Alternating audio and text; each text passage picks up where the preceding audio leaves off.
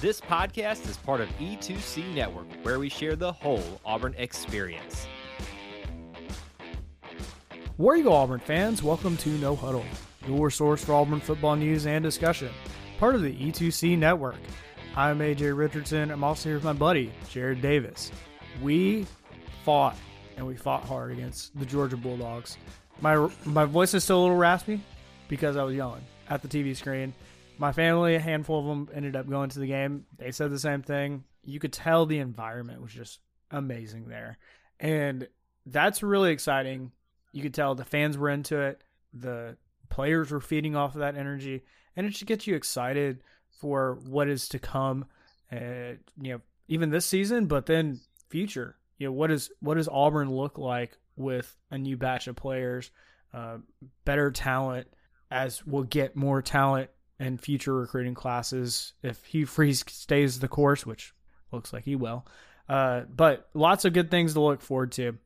Jared, did this really shock you? Because I feel like for a lot of fans, we had kind of just already put the nail in the coffin and said, that game's over. We're going to lose. But here we are. We ended up only losing 20-27 to Georgia.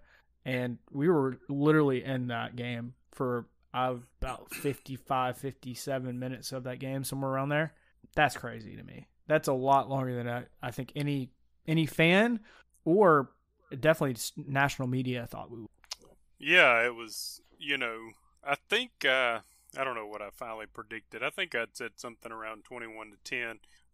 So I had it, less than what Vegas had it at 14.5. I thought it was going to be on the scoreboard. You were going to be like, okay, that was not terrible. I think they've beaten us by 20 the last few games. Yep. I didn't truly think we would actually feel like we were in it most of the game. I just thought this ending score would be pretty good. I mean, they didn't take the lead until 57 minutes into the game. Yeah. They had been tied, right? But they had not had the lead until then. And that surprised me. Yeah. So, and when you look at our passing stats, there's always what ifs, right? And I mean, Georgia could say, what if we don't turn the ball over? We could say, what if we got that other third pick? But I mean, what if we could have just mustered up like 150 passing yards? I mean, if we pass for 150, if everything else stays the same, we win that ball game because you move the chains, you get more points. We got to find a way to get that passing game working, but it was pretty. I feel as good as I can feel about a Georgia loss. I mean, my brain tells me that I feel like we're headed in the right direction. My heart still hurts, though, because it was there for the taking. Yeah, I feel the same way. My head's saying it's all good. My heart, just because anytime you have the chance and you have a chance to beat the number one team, or any good football team for that matter, and you're less talented, and that gives you some hope. The hope then gets squashed a little bit when Georgia finally scores that last touchdown, and then Auburn throws an interception at the end, and that's all she wrote. But to get to that spot already is really impressive to me. Not only did Hugh Freeze and his coaching staff come up with a great game plan, but the players seemed to execute, and they played really, really well compared to what we've done in the past. Just look at the turnovers themselves. We did have one turnover. It was at the very end. I kind of threw that out. I mean, let's be honest. I think there were lots of passes that Peyton Thorne, if you go back and watch, hit his guy in the hands, should have been caught. And I'm going to put a little bit of blame on the wide receivers and not necessarily him for some of the passing woes. And then you kind of look at the other parts that we had been struggling with in games past, penalties. And penalties were only one for us. That was it. That was it, guys. That just shows that we figured out some discipline issues, and that made me feel a little bit better about this game. One other kind of just big picture thing, and I thought this was even bigger than some of this talk of like hanging in there with Georgia, which I think is obviously very important, was the future state of recruiting. Because Auburn had, I'd heard anywhere from like 70 to 200 different kind of recruits, basketball, football, other sports. And that's crazy to me. that we were able to get that many people to come to an Auburn, Georgia game, and they got one heck of a showing. There were lots of good comments from players. Even a 5-star wide receiver who's currently committed to Alabama said he loved the environment. He loved that Cam Newton was there, and even noted that really the only difference is Auburn just needs some playmakers, which I would love if we could get a 5-star flip him from Alabama. I mean, if I'm Hugh Freeze and you hear that intel that he just needs to be a playmaker, I mean, Ryan Williams, that wide receiver, 5-star from Saraland, Alabama, he's got and I'm sure others, they're thinking that could be me. That could be me making that difference, because Auburn was, again, so close to having another victory and against a much better team. So I think recruiting is going to take a big jump because of what they saw in this game. One other thing that I wanted to talk about, which is just the environment itself, and you can tell the fans got into it. My mom, dad, and sister ended up going to the game, or sisters, or both of them, and they all talked about it was standing. Everybody was standing. It felt like this game was, everything was there. It felt kind of like what people talked about with the Texas A&M last year, where Cadillac had his SEC head coaching of Auburn, and that's special. And just think about that. That's our very first game against Georgia, and it's already feeling that special, just because I think Auburn and Jordan Hare is really special. But it kind of showed that even when most people counted us out, the fans still showed up and supported this team, which I think is even more important. Showing support to the players, and then also the upcoming recruits, that even when all things are not necessarily going your way, Auburn fans, they're going to be with you, and I love that. You mentioned Cam real quick. I was talking to my buddies, and we've had this debate before, but does any college compare to us of like our Mount Rushmore of you got Bo Jackson, Cam Newton, Charles Barkley, Frank Thomas, Suni Lee, like our best of best, I would put up against any other college's best of best. I mean, that's right. That's a ridiculous star power. Yeah. And all of them but Bo were there, I think, and Bo's been to a ton of games. I don't think there's a problem. Bo just probably had something else going on. But there's a photo with Charles, Suni Lee, Cam, and Frank, and there was actually an article written Alabama.com about Cam and his involvement, and he was like rooting the whole game and was getting the fans into it. And there was always speculation that Cam, he was one and done. He wasn't even here an entire 12 months, and would he come?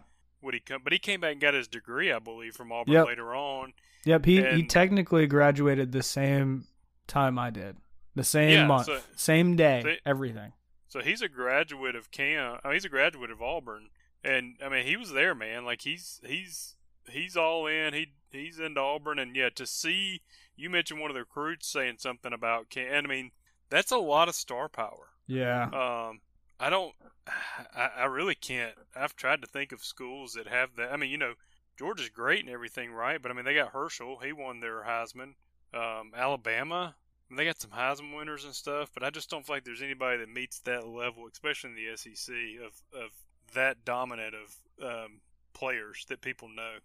Yeah. But that definitely helped with recruiting for sure, having those guys there and Suni. Well, just having those type of players represented. And then on top of that, the way that those players, specifically, you called out Cam Newton, went and helped recruit for Auburn. He was in the student section. He was talking to recruits. He's hyping up Auburn. I mean, that's invaluable to how Auburn stands apart from others. It's essentially saying, hey, 13 years later, Cam Newton, one of the best quarterbacks in college football history ever, and has a national championship, pretty much put that team on his shoulders to win. He came to Auburn, and he still loves it. Another kind of cool story, and your dad, Jared, Cam Newton had his kids there. And I felt like that might have been the first time. If it wasn't the first time, then, man, those kids got a great experience being all around this amazing game. And, that's a pretty cool thing for Auburn to kind of ride its back on as Cam Newton coming back with his family now that, we're 13 years away from his national championship season. AJ, I think if anything, and then we'll move on from recruiting, but I think seeing those players, especially Cam, is a little more recent. Like you can accomplish anything you want to accomplish at Auburn. You can win a championship. You can win a Heisman. You can go number 1 in the draft. Yeah. We've been down, and Auburn in general fans have always been like, well, I hope we win, even when we had Cam Newton. So it's just kind of our mentality, and we've kind of been beat down the past few years. But given the right recruits coming in and the right coaching, like you can achieve anything you want to achieve in college football at Auburn. Yeah. And I think the recruits hearing that, I know that money plays an entirely different role nowadays, right? But they also want to go somewhere where they're like, okay, am I going to be seen? Am I going to be known about? Can I win Heisman's? Yes, absolutely. You can do that at Auburn. Yeah, absolutely. So all of those kind of things, I think, feed into not only the recruiting piece of this, which will pay dividends in future recruiting classes, but it's just a good picture of these stars coming back, showing their support, which, we've obviously seen a lot of support from all of them coming back. A couple other fun ones that ended up being there was Nick Fairley, which, of course, Aaron Murray's mom is still crying about that. That's a troll job by Auburn, and I love it. I think he should be like the mic guy on this game whenever that comes in. Yeah, he was 2 years ago, I'm pretty sure. Because I remember, and I was like, golly, it's so good. I love that. That's awesome. I think we've also had Ricardo Lewis do that as well with the Jordan hair. That's good. And, I think Anders Carlson was there as well. At least I saw a picture of him. So that's again, some big star power that was at this game. A couple other things that I wanted to point out that I thought was kind of interesting. So I feel like this was kind of a quiet thing, but it sounded like Hugh Freeze got a lot more involved with play calling this game. Now, I don't think he hasn't officially said anything. I don't know, maybe Jared, if you've heard otherwise, correct me. I don't think he's taking over 100% play calling, but he was at least quote unquote confirming or agreeing with the calls every single time before they kind of went out. So Ron Roberts, or not Ron Roberts, wow, I'm just blanking on his name. What is his name? Phillips? Philip Montgomery. Yeah, Philip Montgomery. He would call the plays, then Hugh Freeze would confirm it, and then the official play would go out to the players. What's your thoughts on that? I mean, I think we saw a little bit of success from that, at least with what we were doing.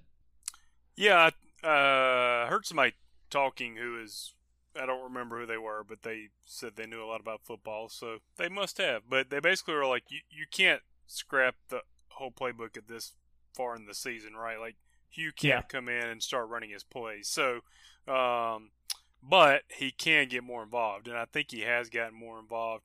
I do find it a little interesting that he brings that up. I would probably rather him, I don't know, I feel like he's very direct. Like, he tells you what he thinks about his players, and he tells you what he thinks about play calling. I would probably like to see that be a little more reserved. Like the time he talked about, he called the touchdown pass against Cal. I don't know, it's just me, but I'd rather it might be like, hey, we're all a part of the game plan, right? But he did say every call he confirmed. And what I think that probably means is that he has gone over Montgomery's playbook, and they have probably bracketed plays that they think will work.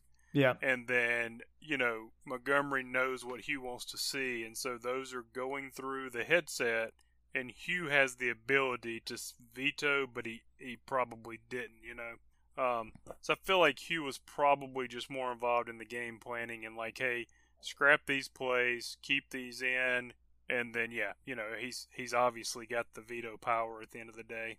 Right. And I think that showed some positive, ways of going about this offense, because we've had some issues with Cal and then Texas A&M this season getting our offense going. And it seemed like we had better traction with this offense, especially when turnovers happened. So that's another big topic of we caused a couple really big turnovers. One was an interception, which led to points. There was another fumble, led to points. And you got to love that. I mean, one of the most encouraging things was right out of half, Auburn gets the ball back off of a turnover, and we immediately knew we're throwing Robbie Ashford out there, and we're going to run Red Zone Robbie out there and do his thing.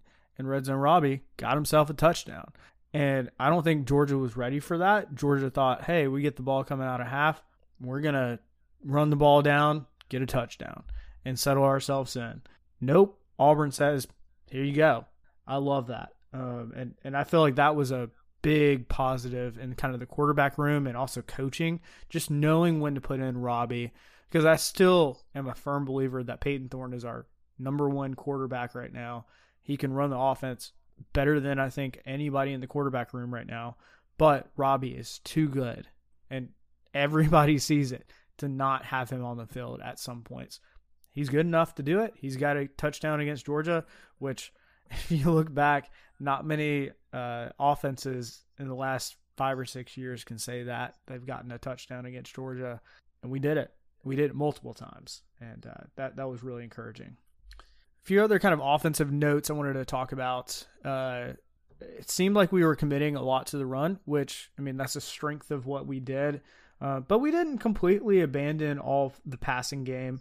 But we definitely said we're going to run the ball. And so we put the weight of the running game pretty much on Jarquez Hunter and Brian Battee's shoulders by themselves. And Jared, I mean, we were having a kind of a side conversation during this game. You're a big Brian Battee fan, right? I have become one. I didn't know, for his sake, and really for Auburn, he was probably the one transfer that I was like, I was kind of intrigued by that, because at the time we had Jarquez, Damari Alston, we were bringing in a top 10 running back from high school, and I was like, I wonder why. Number one, why is he coming here? Like, if he's wanting playing time. And I was a little intrigued by us grabbing him. I am no longer intrigued by that. I'm intrigued by what can he do for us, because I honestly, and I am a huge Jarquez fan, I've probably been on this podcast saying he might have been better than Tank. I think Brian Battee, by the end of the year, will be I think he may be our starting running back. I think he's that good.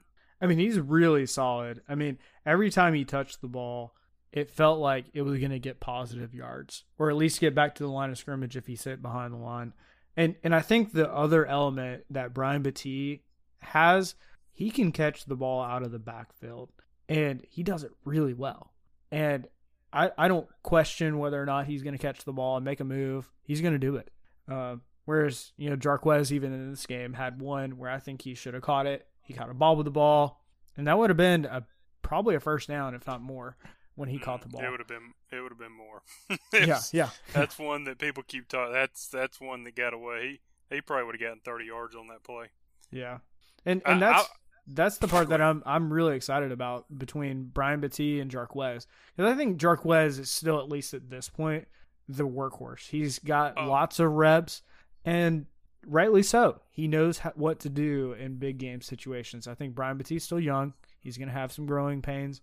But Brian Battee, he had 85 kind of all-purpose yards between rushing, receiving, kick returns. He's making a name for himself very early. And I was just looking, because I know he's short and he's not that big. He's only an inch taller than me, and he's 170 pounds. He's 5'7", 170 pounds. He is not that big relatively, and he is playing in the SEC with the big dogs, literally dogs. And some of the best defenses have come out of Georgia. Now, I don't think Georgia's that good on defense this year, but still, you're still stacking up against some really high talent, and he's going toe-to-toe with them, and that's encouraging. Yeah, he almost took one to the house. I think that – so what I thought he was just going to be a speed guy, right? His vision is great, and he does this – I can't explain it, but he does like a little stutter step too, and he'll get a guy to commit inside, and then he takes it outside, and he's just got great vision. And I agree. I still love Jarquez. Like I think he can be amazing. I think he is not 100% just from the sense that he missed so much time in practice. Mm-hmm. But he is our workhorse, right? Yeah. But at the end of the day, it doesn't matter. Like they're great. Battee has really, really impressed me. He almost took one to the house on a kick return. Super impressed by him. I think honestly, moving forward, what I would do, because let's be honest, Georgia had a dude and we didn't. Georgia had Brock Bowers. If they don't have Bowers, they don't win that ball game. Oh, absolutely. And give them credit. They were struggling and they needed points, and they said, "Forget it. We're not even going to be cute. We are going to Brock. You stop him." Yeah. And we could not. I think that there's a few players that can be dudes for us like that. I think Fairweather can do it. I think Battie could potentially do it. You could get Jay Fair as well in certain situations. And I think over our bye week, we need to really focus in on getting those guys, and Jarquez as well, he's going to get his touches, but getting those guys as many touches as possible. And don't overthink this. Yeah. Get the ball in your playmakers' hands, because as crazy as it is, and then I'll end with this, as crazy, Georgia they got 5 stars everywhere, right? Yeah. They were not going to win that ball game, except they just kept feeding the guy that nobody could keep up with. Mm-hmm. And like, you got to have that. I mean, think about it. When I can't even remember all their names, but when we go back, Slayton was one of them. Yep. Sammy Coates. Who was the guy in 2004? He caught that one in the end zone from Campbell. He was another one as well. Yeah. You got to go to guy that when things are not going. Was it Romashdu? No, he was a stud. Later, I think. He was a stud. I'll think of it later. But when you need a first down, when you're struggling, you go to this guy. Right. And I know Fairweather dropped one on a sideline fade, but then he came back the next play and caught one, a contested. Like, he's your guy. That's he's your guy right in now. The receiving. That's it. And I legitimately thought it was going to be Jay Fair. And Jay Fair did have 3 catches, but only for 12 yards. And he had a few that hit his hands, and he should have caught them. And I think Rivaldo Fairweather's our guy right now. And, after seeing what Brock Bowers did, I mean, if I'm Rivaldo Fairweather, I'm thinking, man, I can carve out a good spot in the offense for myself at tight end. I don't think he's anywhere close to Brock Bowers' talent, but like, he's closer than a lot of tight ends that have come through college football. So, what's an extra few steps of, improving yourself to get more touches and really making a big impact, because that's what Auburn is missing, is a playmaker. And if we get that, if it's Rivaldo Fairweather, if it's Jarquez Hunter, maybe even Jay Fair or somebody else, steps up, I'm all for that. I want to see that come to fruition. One other thing, and before we kind of leave kind of the offense, Peyton Thorne ran the ball way more and way better than I thought he would have. And that's after seeing obviously all the stuff he's done. He had 92 yards rushing and had the long 61-yard rush. I mean, that's something I don't think we've really truly seen since, I don't know, probably like Nick Marshall type. And I don't think even Peyton Thorne's that elusive like a Nick Marshall. But he made things happen, and I love that. Gives you a different kind of feel to what our offense could be. And I'm still not 100% sure what our offense is going to be, but besides just we're going to run the ball 80% of the time and pass a handful of times. But maybe that's what we are this year. It was Courtney Taylor, by the way. Courtney Taylor to me was he was, and we had Ben Obama and all that, but he was that go-to. We need something to make. He would make a play. Right. Real quick, because I don't know where we're going to go with this. I do want to say Peyton Thorne did not cost us that game. There's a lot of chatter out there about Peyton Thorne. Okay, everybody's back and forth. Peyton Thorne made the throws in that game that should have won the game. Yeah. He only missed in my opinion, one read option. I think he kept one that he shouldn't have. Yeah, he got stuffed in the backfield then, yeah. He did. Every other time, he read it right. And I listen, we didn't throw for 100 yards, so I'm going to sound crazy saying this. I think we figured something out with him. I really think that the back shoulder throws, the other throws he was putting fades where they needed to be. Right. They just weren't making the play. So I think Thorne's going to be okay, and I was big time on moving on from him. So this is hard for me to say. I think we may be okay with him, man. Like, more than okay with him. On the road is still a big question. What's he going to do on the road? But at home, I feel super comfortable moving forward because that was the best.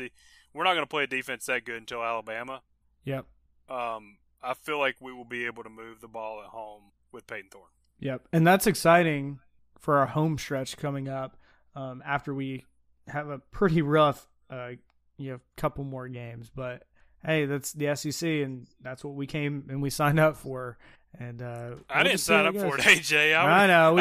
I'd rather be Conference USA, but it is where we are, okay? So we got to deal with it, right? Yeah, exactly. A couple other things, just from the defensive side. I was looking at kind of 3 storylines, and so I wanted to talk through these. And they were kind of all focused on what does Georgia do this game. So, number 1, Brock Bowers, which for 3 quarters, we pretty well contained him. He only had 66 receiving yards, which for him is next to nothing, especially when they didn't have – I guess they had McConkey at their wide receiver. But it was his first game back, and he was still obviously pretty rusty. And so besides that, Georgia didn't have a whole bunch of pass threats until the fourth quarter when they just kept going back to Brock Bowers and Brock Bowers and Brock Bowers. Was it when he started racking up those yards on us. The second kind of storyline I was looking at was Carson Beck, and this is what we talked about, was this was his first SEC road, well, just first road game in general, but it was an SEC opponent. And I think we put him on his heels a lot more. Props to Carson Beck, but he came back from a lot, and being down by 10 points away is tough. And they kind of battled back, and I think that's partially because of Carson Beck, but then also Brock Bowers. Another kind of storyline was just McConkey coming back, and he was last year one of their best receivers besides Brock Bowers, and he had a decent game. I mean, he struggled a little bit, but that's he can build upon that. And then from like an Auburn perspective, on defense, obviously we wanted to shut down Brock Bowers, and we didn't do it as much as I was hoping. Obviously in the fourth quarter, it just felt like they just imposed their power and their will upon us, and that sucked because you kind of knew what was coming. But here we are, and we were that close.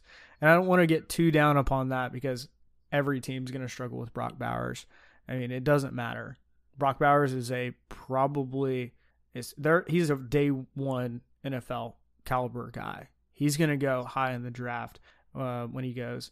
He'll do a lot to just about any team. So I don't want to harp on that too much, but it was kind of frustrating that we couldn't adjust and just say we're committing to stopping Brock Bowers. Because if we did, I think you're in that game still, even more. Here's my complaint, and I'm going to throw in a offensive complaint on this as well, and then I'll be done. We don't have the guys to just go man to man. Okay, we needed to take back control in that fourth quarter, and I would have blitzed more. Yes, when you blitz more, you have a risk, right? But at least you gave it a try. You just don't have the guys to go 60 minutes with them, and you just have to assume if we let them control the tempo of this play, they're going to win more than they don't. Yep. I would have loved to just brought the house and make him make a play. Now, to Beck's credit, I think the most important play of that game was when we did bring the house in maybe the second quarter. He got leveled, but he got the throw off. Yep. And they caught it, and that led to their touchdown drive. If he does, that was third down. If that doesn't happen, they kick a field goal there, and I think I just think several things would have changed the momentum. I think that would have been tremendous.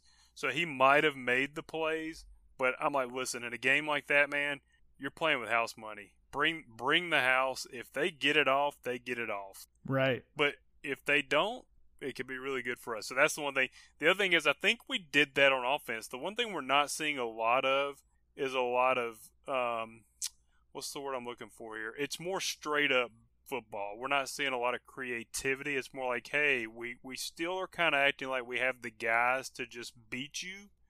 I would like to see a little more creativity. And one specific play, and you know this, AJ, because I got super frustrated when we were chatting. When it is 3rd and 1, indefinitely 4th and 1, and it's less than a yard, the quarterback sneak works 127% of the time. Like, now that you can push players, I have yet to see a quarterback sneak not work now that you can push. Like, they literally just get behind him and push him. Yep. Why are you handing the ball off 3 yards in the backfield? We don't have the guys to do that yet. That's my biggest critique there. AJ, I think you said I would have passed there. I will say this. I would quarterback sneak, but if you're not going to quarterback sneak, I would not run it. I would throw a pass. I think you mentioned pass in the chat. I would throw a pass if you're not going to quarterback sneak. They know what's coming. You're 3 yards in the backfield handing it off. Yep. And Georgia's just pinning that. Yes. And Georgia's pinning their ears back saying they're about to run the ball right up the middle because that's what you do on 4th and 1. And that's when you do a little swing pass or something like that. Get something out where you give them a better shot than just run right up the middle and hope that your offensive line makes a hole for you. So circling all back to defense, there was 2 things in that game where I still feel like we think we have the equal players or we're coaching like it. One of them was the 4th and 1 run. Mm-hmm. One of them was sitting back and not blitzing on their game-winning drive. Right, and yeah. I think we're just going to, especially going into LSU, because those guys can sling it, we are going to have to force them to make decisions quicker than they want to. And it's your only chance. I know it's not fun. I know it's risky, but that's your only chance. Yeah. No, that is. I mean, their quarterback is really good at LSU when we go there, and that he's going to make you pay. There's not going to be if you give him 3 seconds in the pocket, he's going to make something happen. You got to be in his face. And so I think that's a good point of we need to continue bringing that throughout the game and not just sit back and play a little prevent D because, I feel like the strength of Ron Roberts is we're bringing the blitz and you just don't know when it's going to happen or where it's coming from. So a couple other shout outs. Marcus Harris, he had a heck of a game. He had 7 tackles and I think arguably had probably his best game. Had a couple tackle for losses, caused a lot of havoc. He forced a fumble on a wide receiver, which he's a defensive lineman, so that's pretty cool. Love that. He just had a huge hit on him.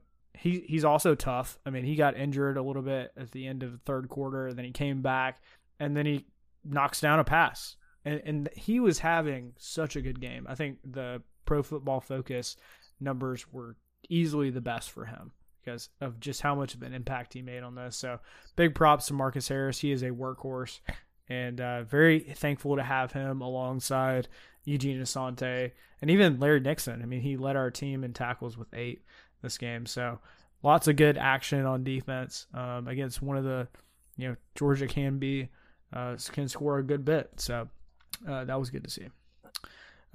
Let's briefly talk about special teams just for a minute before we finish things up. Special teams. We had one time, and this was kind of early in the game, where we had too many guys on the field for a punt return. And we had to call a timeout. And we had to burn an early timeout. And I was just thinking, what the heck? Like, I was on special teams in high school. You practice who comes on and off the field for a punt, for a kickoff, everything. And how did we mess that up? I mean, thankfully that was our only big issue that I saw, but that was it. That was something that you could have avoided pretty quickly. So one other thing, our kickoffs. We had Brian Bettee take back a 39-yarder to the 39-yard line return, and again, almost broke that, so pretty cool for him. We had Sean Jackson take one back to the 25, which I thought he was really just in there to block, but obviously he can return the ball as well. Maybe not as good as Brian Bettee, but he can take it back if he needs to. It's pretty cool to see. And then we also had Oscar Chapman, the MVP. If there wasn't one on offense or defense, it's got to be Oscar Chapman. AJ, how did you talk special teams for 5 minutes before you got to Oscar, and that's your man, and that dude hit a 70-yard punt and a 60-yard punt. You have disrespected him. All right, I'm sorry, now, Oscar. I'm sorry. I'm going to give you 2 minutes. Have the floor. Here, talk about Oscar. Well, Oscar obviously had a huge one because Georgia was bringing the house on that long 41-yard punt. When a punter sees that, he's already thinking, I just got to get this out. Got to kick it. Even if it goes 20 yards, it's out. It's better than nothing, right? No, he just saw that. He kicked the crap out of that ball. And our guys ran down, stopped at the 1 or 2 yard line. So big. I mean, love that. Unfortunately, I think that was the long 98-yard drive that Georgia had right after that. But that's not an Oscar. He did his job. He put him at one of the farthest places away from where they have to score. And he did great. Lots of great kicks. I mean, I don't think you can do much better than that. So he has really. I know you raved about him last year, and I was always going, yeah, he's good. He's become a weapon this year, man. Yeah. I feel like you have to when the offense sputters out. We at least have Oscar Chapman, who's a steady guy. I mean, we even saw it against Texas A&M. A high punt or high snap over his head. Even Oscar doesn't panic and gets the punt away. I mean, not many punters do that. They just usually panic and they can barely even hold on to the ball and not even kick it.